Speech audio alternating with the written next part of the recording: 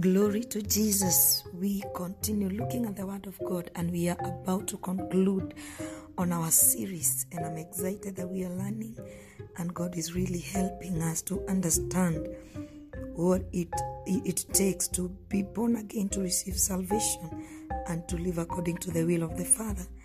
Today I want us to look at the Word of God from the book of Colossians 3, and I want to begin from verse 1. This is what the Bible says. Since then you have been raised with Christ. Set your hearts on things above, where Christ is seated at the right hand of God. Set your minds on things above, not on earthly things. For you died, and your life is now hidden with Christ in God. When Christ, who is your life, appears, then you will also appear with him in glory. This is what the Bible is telling us, that now because we have been raised together with Christ, because we have been born into the family of Jesus, because we have been adopted into the kingdom of God, and we have become new people, we have become new creation, we have become together with one with Christ. This is what the Bible tells us, that now because we have been raised with Christ, let us set our hearts on things above, where Christ is seated at the right hand of God, where we set our minds on the things above, not on earthly things, not on the things that we used to do, not on the former ways of life, not of the former ways that were pleasing our flesh, our fleshly desires, not on the things that are contrary to the will of the Father. So the Bible is telling us to set our minds on things above, not on earthly things, for we died, and our life is now hidden with Christ in God. When Christ, who is our life, because he has become now our new life, because now the old life is gone, and now we are one with Christ. And it says, when Christ, who is our life, appears, when we also will appear with him in glory. Let me continue. In verse 5, it says, put to death, therefore, whatever belongs to your earthly nature. It states of those things that he is calling the earthly nature.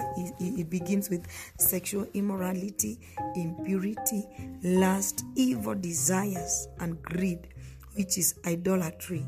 Because of this, the wrath of God is coming. It says in verse 7, you used to walk in these ways in the life you once lived, but now you must get rid yourself from all such things such as anger, rage, malice, slander, filthy language from your lips. It says, do not lie to each other, since you have taken off your old self with its practices and have put on the new self, which is being renewed in knowledge in the image of its creator. Here there is no Greek or Jew, circumcised or uncircumcised, barbarian, Scythian, slave or free, but Christ is all and all in all. And I want to emphasize on the things that the Bible is stating about getting rid of our former self. And he's saying that now because we have died to self, we have been raised together with Christ. So whatever is not in Christ cannot survive in us. You know, it is telling us of the examples of the things that we should no longer walk in.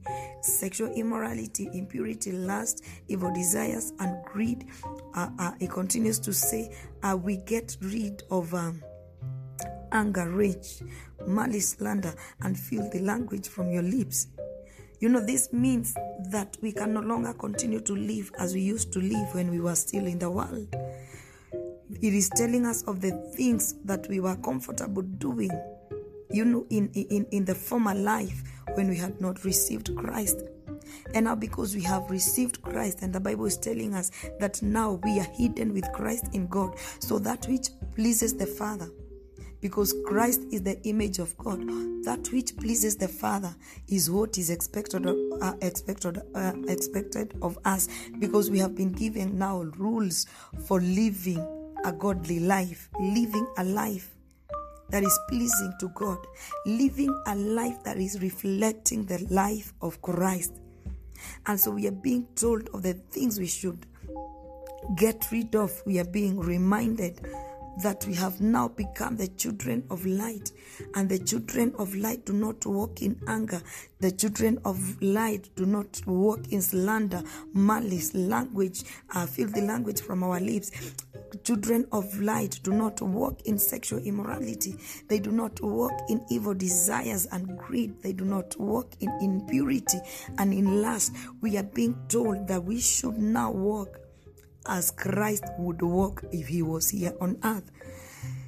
And this is reminding me of the book of Galatians 5:22. It states of the fruit of the Holy Spirit that we should start bearing.